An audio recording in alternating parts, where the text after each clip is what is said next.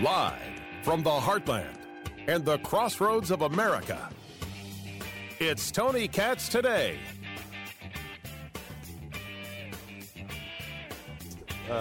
LEOs reporting, self-reporting from home when they heard about it. IMPD SWAT team members were here just as quick as ours were. It was a very, very fast response. But I'm going to tell you, the real hero of the day is the citizen that was lawfully carrying a firearm in that food court and was able to stop this shooter almost as soon as he began. What can you tell us about him? I'm sure if you want to tell us his name, that'd be great. But I can tell you that he's a 22-year-old male from Bartholomew County, and that is all that I can release at this time. We're still waiting on a fair amount of information about this shooting at the Greenwood Park Mall, Greenwood, Indiana, not too far from where I sit right now. Tony Katz Today. It's good to be with you. It's good to be feeling better. 833-GOT-TONY, 833-468-8669. We are still waiting for more conversation about motive. We're still trying to understand who this was, the idea of who this Good Samaritan was. Somebody in the mall who had a firearm,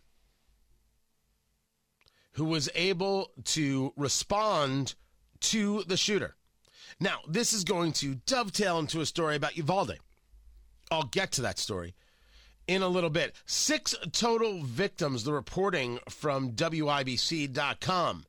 4 people, including the shooter, are dead. Now, while there is a lot to talk about guns here and firearms and rules and regulations and some really, as I see it, really bad takes. Let's not lose sight of the fact that 3 people lost their lives in what was, without question, unnecessary and horrific. At any time it comes close to you, it will always be a conversation of, I can't believe this happened in my backyard. This happened, things like that don't happen here. That's always the response, always the reaction. I'm neither shocked nor surprised by this reaction. I think for many of us, it's rational to say, my gosh, that's where I go. My gosh, that's where my kids do hang out, to the extent that kids still hang out at a mall. Our first question needs to be, why is this happening? The answer to which many politically opposed to me will give is, it's the gun. And obviously the answer to that is no. The answer to that is no, because we do know there was somebody in the mall who had a firearm who was just doing some shopping and was able to stop the person who came to murder people. Therefore, we are only left with, if we were doing the algebraic equation, we could cross out the firearm on each side, and what are we left with? Why did someone come to a mall to enter a food court and start shooting? Why? That's the question. Why did someone feel the need to scout out and then go to a supermarket in Buffalo and start shooting? Why did this murderer go to a school in Uvalde, Texas, and start shooting? These are harder questions, tougher questions, but the ones that are required of us. We've got a whole conversation today about what's going on with abortion and what states are deciding, and this reporting that came from the Indianapolis Star and how people are reacting to a 10-year-old being raped and having an abortion. You want to force a 10-year-old to have a child? Can a 10-year-old even have a child? What's wrong with you? The overturning of Roe versus Wade makes people uncomfortable because that's always what had to happen. And people are shocked and stunned and surprised by this. Because what they really wanted was their democracy to be easy. They wanted the republic to be simple. They didn't want to have to do any work. They didn't want to have to make messy, ugly, tough decisions and engage in messy, ugly, tough conversations. But that ain't the way it works. We're in it. What's the expression? We're in the great game now. We are going to have to discuss what, if any, restrictions we want on abortion. The state of Indiana is going to have to figure this out. Ohio might be rethinking theirs or not. Now, shamefully, New York and California don't rethink theirs when they're cool with partial birth abortion. But it forced the overturning of Roe v. Wade, which was the absolute proper decision based on constitutionality. Roe v. Wade never should have been decided the way it was. There is no privacy protection in the Constitution, and there is no right to an abortion. There is no right to privacy, that's the way I should say it, in the Constitution, which I will agree with you, super freaky. But read it. Read it. There is no privacy protection. There is a protection in your papers, which is unauthorized search and seizure. So you can argue that that offers you a privacy. But in terms of a right laid out, spelled out, like, for example, the Second Amendment is the right to keep and bear arms shall not be infringed. It's very clear. I mean, how could you mistake that? You literally have to be the governor of New York in order to mistake that. There doesn't exist for privacy. And I'm with you. That might be worthy of a conversation. I favor the overturning of Roe v. Wade still to this day. To this day. And some people are like, well, if you're okay with that, well, then you're saying states' rights for everything. So states should be allowed to do away with interracial marriage. Whoa. Nice stretch. That's not the conversation at all. However, I believe that we should overturn Obergefell. What is Obergefell? Same-sex marriage. Am I opposed to same-sex marriage? Of course not. Go live your life. It was winning in the States. That's the way you win. You win by culture. We've been having this conversation for so long, I feel like I'm a broken record on that one. Just repeating myself. You create the law. You don't decide that a law exists because of some Supreme Court decision. That's not what it does. You want to create a law allowing abortion? Go. How can I stop you? I might vote differently than you, but you're more than welcome to try. Wanting the court to do your dirty work is not something that I believe is valuable. And Obergefell was the court doing the dirty work. Go sell it. And I think you were.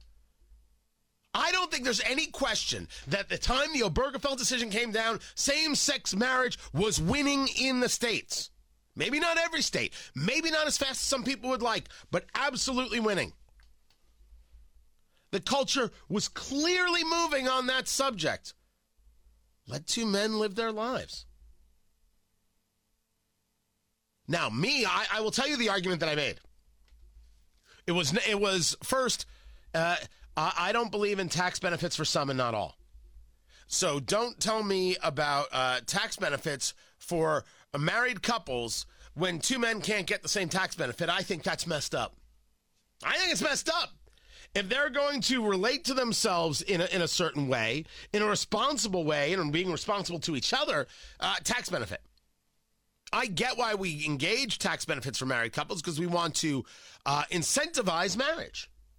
Because the truth is, people who do get married and have families, it creates a stability and it creates a thriving environment. I mean, I think history has shown that it does. What I've always said is, I could be very okay with the idea that marriage is a man and a woman, and two men and two women. It's just something else. It's the same way that Christian kids don't get bar mitzvahed. It was always my mathematics. You call it semantics, I call it words having meaning. C'est la vie. It was never about people wanting to spend their lives together. Spend your life together. Go have fun. Do your thing. You want the Supreme Court to rule that same-sex marriage is a right just out of whole cloth? No, that's ugly stuff. You shouldn't do that. Go pass laws. Go do the dirty work. If you believe it's worth it, then hot damn, it's worth it. You wanted to overturn Roe v. Wade. Did you not understand the dirty work on the other side? Holy crap! No way. No way. No way you didn't understand that. That you would have to do the dirty work on the other side of writing those laws about what it is your state wanted. There's no way you didn't know that. And so what the left believes is that they can say of the right, so you're going to force 10-year-olds to give birth? That's a rough one. We saw this story. I mean, very poorly reported. Poorly reported story at the first. A questionable reporting at best. And if it wasn't for the furor about the reporting, I'm not so sure how many facts come out. I will never apologize for asking a question about the reporting. Of course, you know what that led to. That led to attacking a 10-year-old, and then, of course, the ever-popular, you're protecting a rapist. Can you imagine being so diseased in the mind that you think asking a question about reporting that clearly was questionable, multiple people, multiple organizations were asking questions about it, that means that you're protecting a rapist? It's too disgusting for words, but it's exactly what happens when people are completely ideological and have no willingness to engage. They don't want to do the work. They just want whatever story is out there to help them with their ideological cause, and you don't get to ask anything about it. Just asking the question they consider to be the sin. Yeah, that's them. I have no interest in listening to that crazy. But you're going to have to answer the question of whether you want a 10-year-old to have to carry a baby to term. And is that the way we even think of the question? It's going to require conversation. Those conversations are going to get ugly and messy and dirty. And the political left does not hold some kind of moral advantage here. A political party in the Democratic Party that favors partial birth abortion, and I have had a lot of people try and tell me that's not what's true. Democrats want safe, rare, and legal, but it's Republicans who have gone the other way. The Democratic Party themselves have changed the terminology of safe, rare, and legal. If it was safe, rare, and legal, we wouldn't be having this conversation, something that we addressed on this very show. If you had kept it at safe, rare, and legal and stopped singing your damn abortion and shoving it down the religious right's throat that you loved your abortion and you wish you could kill more babies, you'd still have Roe, even though Roe was an overreach according to people like the late Justice Ruth Bader Ginsburg and others. Of course it was an overreach. It was a wrong decision and rightfully overturned. But if you hadn't shoved it down everybody's throat like a bunch of freaking psychopaths, we wouldn't be here right now. But this is the exact place to be. The exact place to be is the recognition that democracy, our nation, is messy. And you're going to have to answer the questions. Do you think a 10-year-old who is raped should have to deliver a baby? Do you think a woman should be allowed to abort a baby that's halfway out? Both questions. And people are going to engage religious doctrine, and they're going to engage moral doctrine, and they're going to engage their political doctrine. In the end, it's up to us what we want to do. And you're going to have to consider what other people are saying. There are people out there who want you to believe that the answer to these shootings taking place across the country is get rid of all the guns. The people who believe that are childlike because you can't get rid of all the guns. You cannot get rid of all the guns. That's never, ever, ever, ever, ever going to happen. When you put up a sign that says gun-free zone, You're telling the law-abiding citizen to disarm. The person who is not following the law doesn't care about the sign. That's an easier target. The supermarket, the school, the mall. You know where these shootings don't take place? Gun stores. They never take place at a gun store.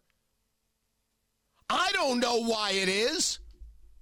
Maybe it's because the gun store doesn't have a gun-free zone sign on it. Maybe the gun store is seen as a little too problematic for the guy who wants to go about committing a crime. Maybe the idea of the gun-free zone is a detriment to a society that knows it needs to protect and defend itself. And maybe the gun-free zone proves, and this shooting in Greenwood, the Greenwood Park Mall, just south of Indianapolis, not too far of where I sit right now, is proof of the fact that we have a problem that needs us to address it, regardless of how messy it is. Why are people engaging in mass shootings? The Second Amendment has existed for 200 years. Why now? Why these years? This decade plus? And since there was a Good Samaritan who saved lives, maybe we could do away with the nonsense and the pablum, the ideology that says the gun is the problem, and get to the messy conversation. Because that's how we're going to make it better. I'm Tony Katz.